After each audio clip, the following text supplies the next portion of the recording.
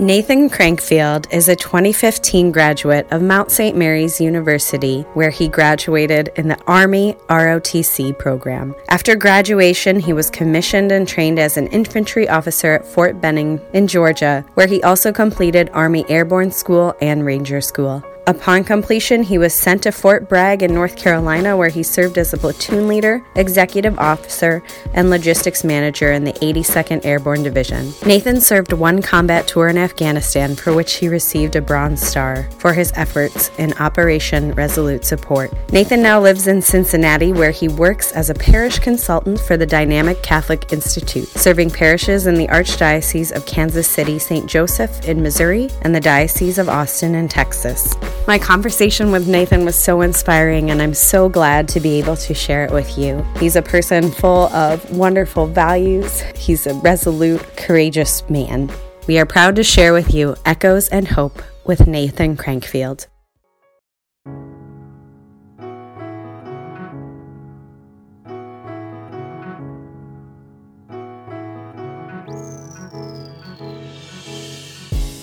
I was born in Harrisburg, Pennsylvania. I was baptized Lutheran. My dad's black, came from a black, Southern Baptist type family. Wasn't really engaged in his faith at any time as an adult until present day. And then my mom was Lutheran, so she came from a big Lutheran family. I went to a Methodist preschool. The only good schools were the Catholic schools, at least where I lived. My mom was very committed to me having a good education, and she made sure that I got to go to Catholic school. So she works several jobs to be able to make that happen. So I started there in kindergarten, and then I ended up going kindergarten through college to Catholic schools. In 8th grade, I converted. I became the first Catholic on both sides of my family, and it's very interesting timing. I like to tell people I was biracial before it was cool to be biracial. There was a time where it was just hard, and obviously it wasn't the hardest time ever to be biracial, but it was still challenging, I think. Just kind of not feeling accepted by either side. I felt like I was too black for the white kids and too white for the black kids. My 12-year-old year, my dad was kind of in and out of my life from 10 to 15, and him and my mom, would split up, get back together, split up, get back together. My 12-year-old year, I had a lot of problems within my family, all kinds of different drama, people going to prison. My brother got sentenced to 15 years in prison when I was 12. Really struggling with okay, how am I supposed to behave? Other brothers and stuff in and out of jail, and figuring out who am I supposed to be, especially with this racial tension in my own personal life. I really feel like I embraced, and I praise God for this, out of all the identities I could have embraced at the time, I embraced the Catholic identity and who God said I was through the church. Very grateful for 13-year-old Nathan and him answering to the Holy Spirit in that time. I continued on through high school and lived a very classic black male athlete lifestyle in high school. Smoked, drank, and just chased after girls, and did enough homework to maintain about a B average. A lot of cheating was involved.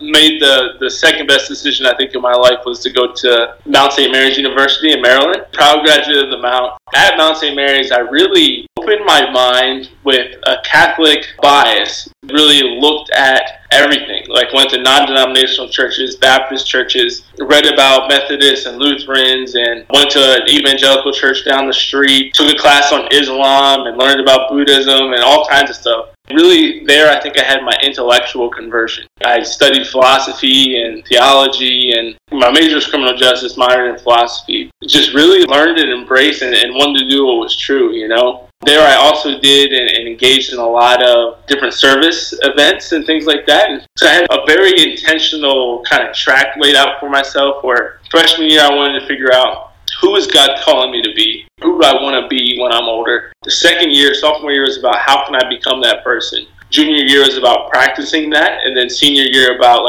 tweaking whatever I needed to tweak, and then kind of trying to live it out while still in this Catholic bubble of the Mount, where things are a little bit easier. So I did that, but also really wanted to see all right, how am I called to serve? How am I called to serve God's people on this earth? So I did everything from Big Brothers Big Sisters, Special Olympics, Habitat for Humanity, mission trips, all kinds of different things, and started leading Bible studies, and really found that one-on-one development with other people, public speaking and evangelizing, was easily my jam. That was what I loved, what I was passionate about, and found that was the thing that I felt like I was called to do. I did that as much as I could while I was there. Gave a lot of talks and led retreats, and got to speak at a couple conferences and things like that too. So big thing also is I did ROTC. commissioned as infantry officer. Good story behind that too. When I really got into smoking weed in high school, I quit the basketball team. And it was like a big thing, when I got to the mountain, I was like, man, like I was good enough that I could have played here. At least I felt that way, and if I had kept playing and stayed out of trouble. But when I was in the Army, I was like, I'm not going to let anything hold me back. Like, I'm going to see how far I can go.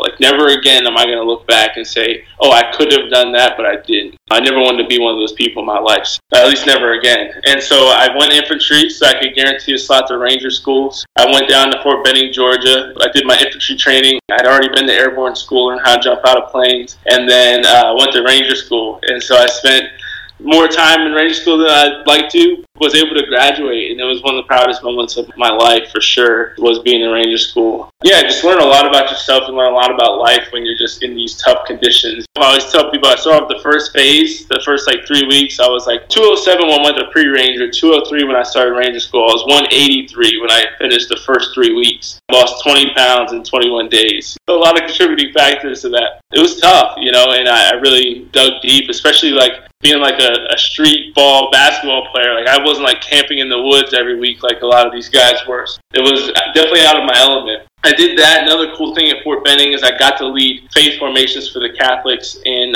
basic training. So every week I was giving a talk and sharing with them and training them in the faith, which was really just such a blessing. I went to Fort Bragg, North Carolina, and spent 3 years in the 82nd Airborne Division there, and got to deploy to Afghanistan once for 6 months in 2017. Another really big life experience, and learned a lot. Just knew that my call was to evangelize, and I was like, okay, what can I do to kind of help the church, and what's my next move, and what am I going to be most passionate about? I had read 4 Signs of a Dynamic Catholic by Matthew Kelly back in college and became an ambassador to Dynamic Catholic. It was always kind of my dream to go work there, but it always seemed very distant. I don't know how you got to get connected or what the deal is. Turns out you can just apply online. Just simply applied and applied for a few jobs, and actually ended up getting the one that I really wanted, which was parish consulting. Dynamic Parish is a new initiative they started last year. So there's only 6 consultants right now, and they had 2, and they just expanded by 4.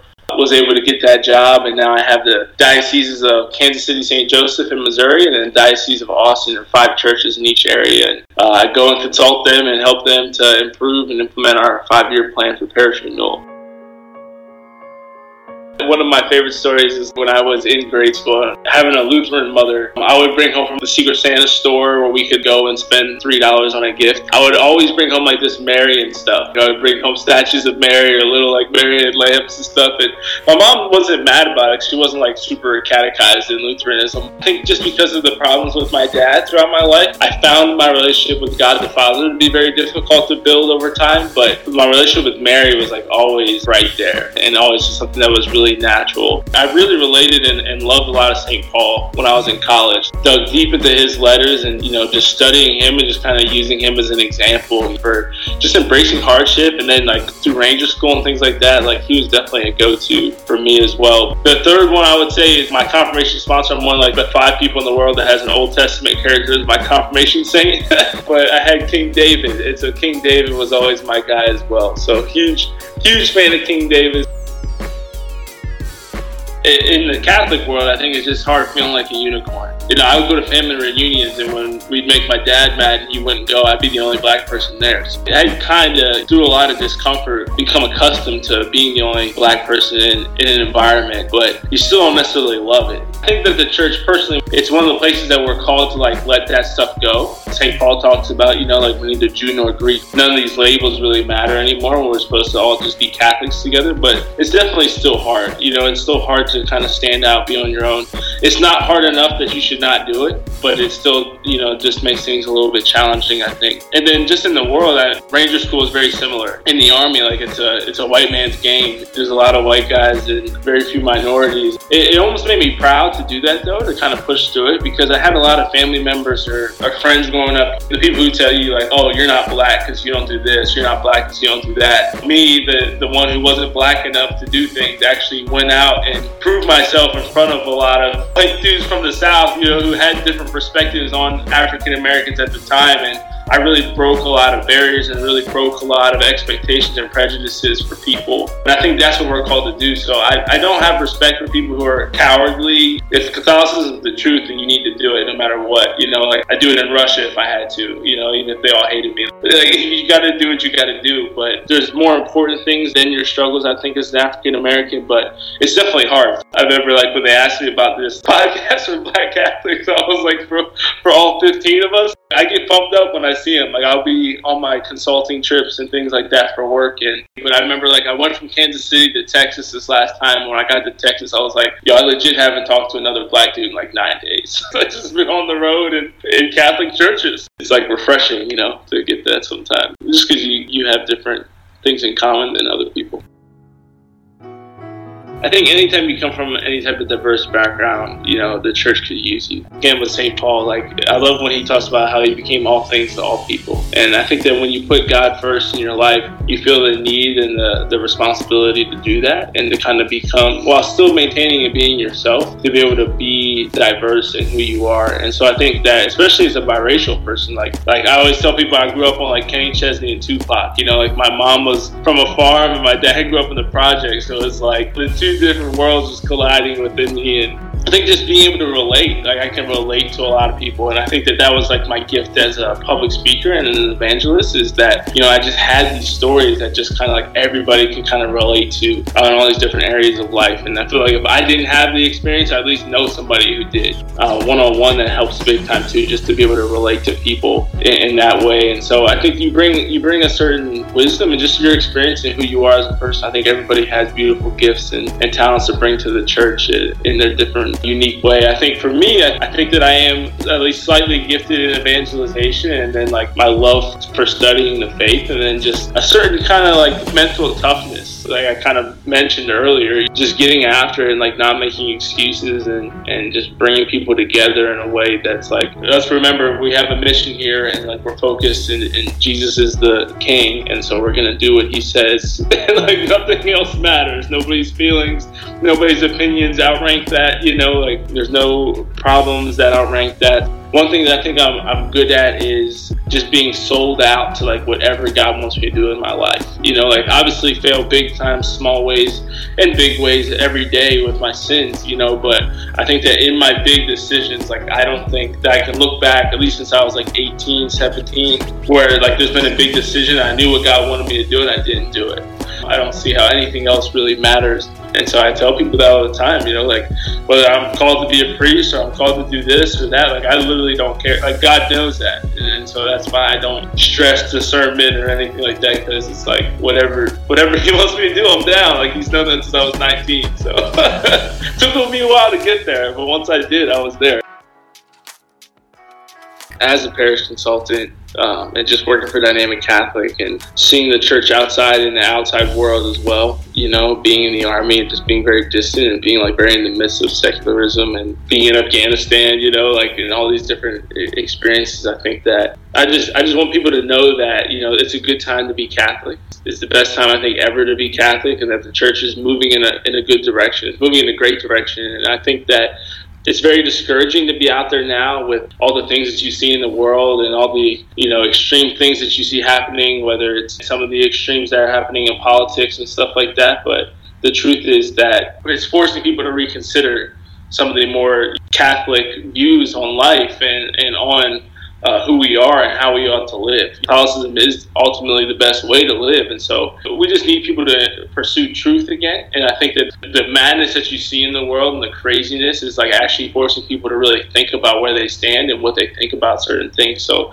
I'm very optimistic and very hopeful, and I think it's the best time to be a Black Catholic. I think it's the best time to be any type of Catholic. For most ages, genders, races, this is the best time to be alive. It's the best country to be alive. And it may not be perfect. I'm not saying there's not flaws in the systems, there's issues and challenges that we face, but it's the best time to do it. And our ancestors who did great things, whether as Blacks or as Catholics, especially as Black Catholics, they didn't sit there and sulk in what they didn't have. They were grateful for what they did have, and they made beautiful, beautiful things out of their lives with what they were given. And so I just want to encourage everyone to do that. Embrace what you have and embrace your gifts and embrace the time that you get to live in and these opportunities that we have to really make a difference and to be bold and be courageous in your Catholicism, in your life, and who you are, so that we can help the world to shift back into this place that we needed to be in and save as many souls as possible along the way, because that's ultimately what we're called to do and what we were created for.